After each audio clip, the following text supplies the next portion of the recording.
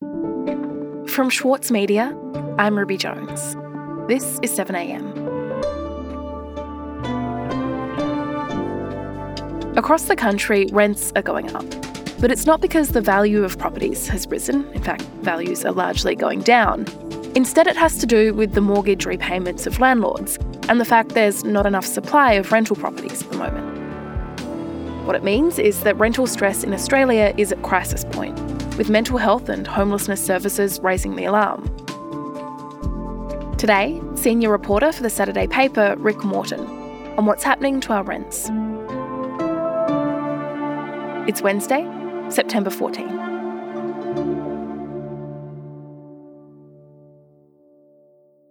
Rick, if you're renting your home at the moment, you've probably started to notice that the cost of doing that is going up. So what are we looking at here? How much are rents going up by and why are they going up? Yeah. Oh, mine's just gone up $15 a week in Sydney. I think we need to go back to mortgage repayments here. They're going up because we all know, I think now, that the RBA has been lifting interest rates since May. And to counter that, landlords across the country, and there are a lot of landlords across the country, are passing those rises directly onto the renters and the tenants in their properties. So according to CoreLogic, rents are about 9% higher across the capital cities, and they're up 11% in regional areas compared with June last year.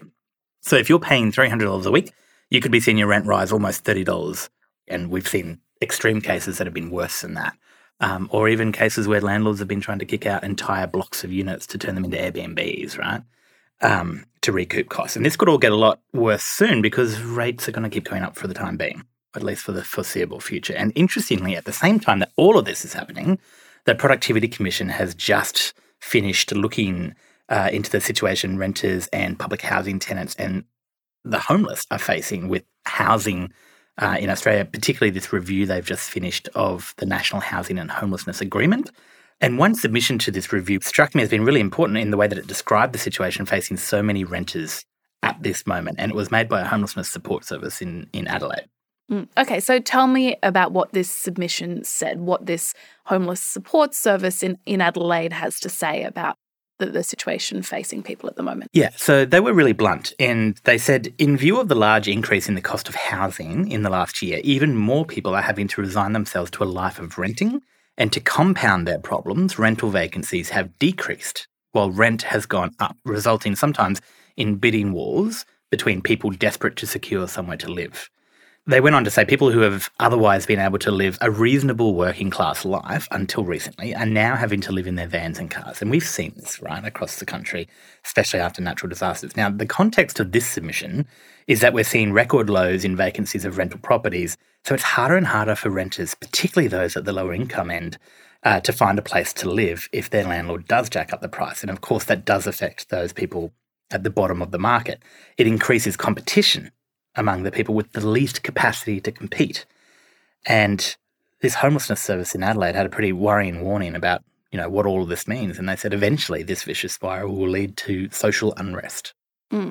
Okay, so what's happening then is the cost of renting is actually becoming prohibitive. People can't afford housing, so they're increasingly having to do things like live in their cars. And it sounds like this service is worried not only about these people, but about the broader implications of this, of the anger or the unrest that could flow on from this situation. It's a pretty stark warning, isn't it? Yeah, it is a stark warning, and you don't usually see language like this in submissions to Productivity Commission reports, even if people are being blunt about, the effects of social or economic policy. This is serious stuff because we've let serious things happen for a really long time in this country. And that's exactly what this homelessness service in Adelaide is pointing out. In fact, when this service is actually talking about all of these problems and the squeeze being put on renters, they're alluding to several intersecting crises in Australia. We've got the pandemic that has seen a lot of people realise that you can actually work from home if you're in a professional job. And so they've moved to regions where, life is a bit better.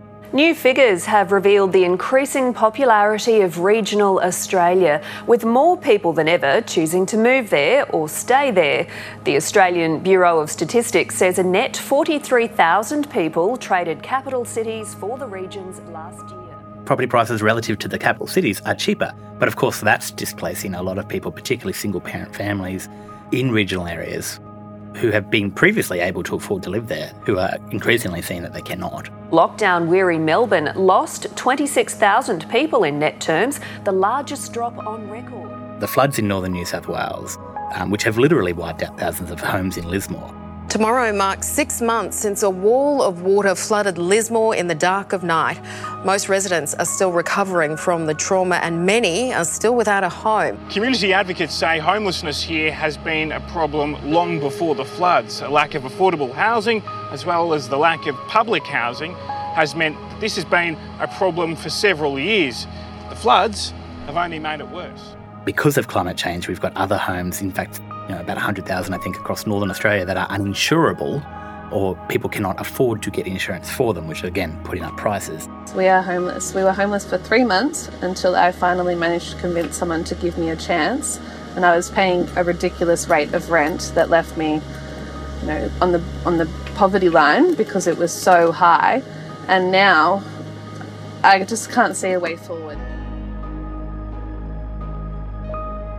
So we've got these kind of intersecting crises that all serve to put limits on or kind of contort the housing market. So it's this bulbous, hideous thing that serves only the most wealthy. We'll be back in a moment.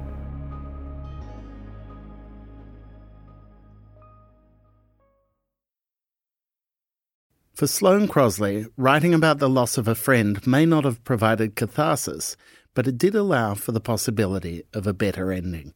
Like, you have this amazing meal that's this friendship, and then you have a really, really, really, really bad dessert with shards of glass in it. And then, the book is those little chunks of chocolate that come with the bill.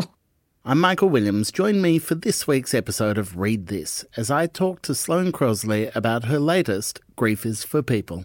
Listen wherever you get your podcasts.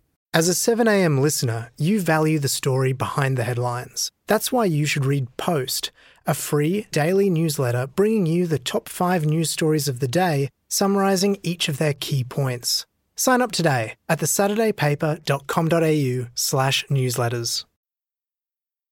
Rick, we've been talking about the housing market and how it's become something that really only serves the most wealthy. But what about those on the other end of this spectrum, the ones who have the least money? What are the consequences to being locked out of the housing market? Yeah, people talk about public policy or social policy, but as social means people, essentially. It's it always comes back to how this affects people. And it's really important, I think, sometimes to remind people who aren't in these situations what actually happens. And housing stress is it's so fundamental because of the way our system has been built up to people's mental well-being. And on Tuesday last week, actually, Suicide Prevention Australia released a report about the major drivers of elevated stress. That is beyond normal stress levels in the past year. Now, 40% of people in that survey, there was 1,000 nationally representative weighted respondents, 40% said that the cost of living and personal debt is the single biggest factor in their elevated stress levels. Now, when asked what would be the biggest contributing risk to increased suicide levels over the next year, they were resolute. They said housing affordability and cost of living debt have substantially increased as a risk factor since 2021, last year. And they are now the 2 of the top 3 suicide risk factors in this report. In fact, Anthony Albanese, the Prime Minister, was at the launch of that report last week at Parliament House, and he was grilled a bit on whether the government was doing enough to solve these problems. Right. Okay. And so what did he say then? What did Anthony Albanese say when he was asked about this report? And does it seem to you like he or the government that he leads is taking these issues seriously? He certainly said some of the right things, and there are some things that this government is doing that are welcome changes. And, he pointed to some existing policy or some existing commitments like Labor's submission to raise the minimum wage, which was agreed to by the Fair Work Commission back in May. That's more than 5%, which is an enormous increase. He also pointed to the fact, and these are his words, that's why we ensured that pension increases and increases for those in social security have occurred this month. We understand the pressures that people are under, and we wanted to undertake measures that alleviate cost of living pressures. Now, that really annoyed me because he wasn't being honest on the matter of social security payments. Pensions and payments did rise by their largest jump in 3 decades, but not because Labor made it happen, not because they changed the payment rates. These are 6-monthly indexation adjustments. They're legislated. They happen regardless of who is in power. and they have been happening since the Social Security Act was legislated. So Labor did nothing to increase those beyond inflation. And the only reason they're that high is because of inflation, which means the cost of living has gone up. So it's not going to change the status quo, and they know that. And it's disingenuous to suggest that it will. It's completely disingenuous. And I would argue, if you can't lift those rates, that's one thing. But if you then turn around and pretend that you're doing something about it when you know full well that you're not, that's cruel.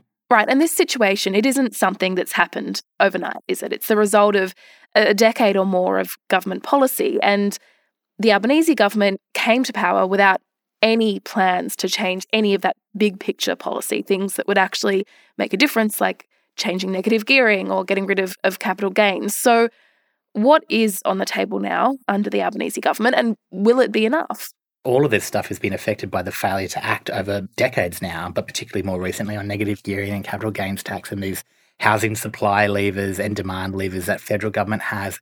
It is almost breathtaking, quite literally, just to go through the list because there's been no movement on any of these kind of hugely transformative housing policy changes, such as getting rid of the negative gearing tax breaks or the capital gains tax reform, both of which were options that Bill Shorten, when he was opposition leader, took to the 2019 election. Of course, that's why, partly, Anthony Albanese doesn't want to mention them because they were powerfully rejected by the electorate, apparently. Labor has done some things, they promised some things. So there is this $10 billion Housing Australia Future Fund, which is essentially an investment fund, the returns of which Labor has promised or says that this will fund 30,000 new social and affordable homes in the first 5 years. Again, a drop in the ocean compared to that wait list. In fact, the Victorian big build, the $5.3 billion, that will cover just 10% of what Victoria needs to cover its gap. But all of these things are kind of the targeted support. They will help some people, that they won't change the system in this country of housing. And what we have seen categorically is that it is a chain.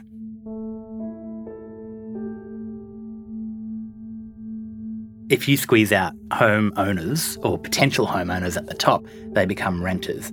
And renters, when rents go up, become even more squeezed, and they move around to find rents that they can afford, which squeeze out low-income people who can't even afford the rents in those areas.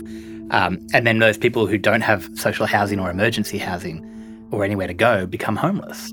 We have fundamentally failed housing in this country, and we're now in a crisis because of it. Rick, thank you so much for your time. Thanks, Ruby.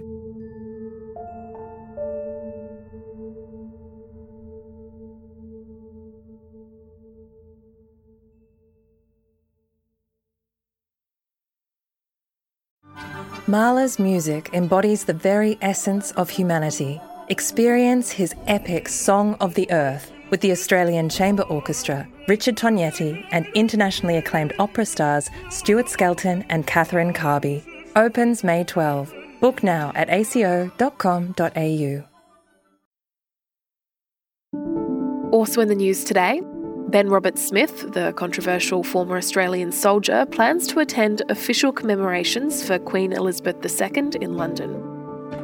As a recipient of the Victorian Cross Medal, Australia's highest military honour, Roberts-Smith was invited to the memorial as a matter of protocol, but he'll attend under a cloud of doubt. Roberts-Smith is currently awaiting judgment in a high-profile court case in which he claimed several Australian news outlets wrongly portrayed him as a war criminal and murderer. And Uncle Jack Charles, the Indigenous performer and activist, has died aged 79. The survivor of the stolen generations turned trauma into art and is being remembered as a beloved mentor and leader. I'm Ruby Jones. This is 7am. See you tomorrow.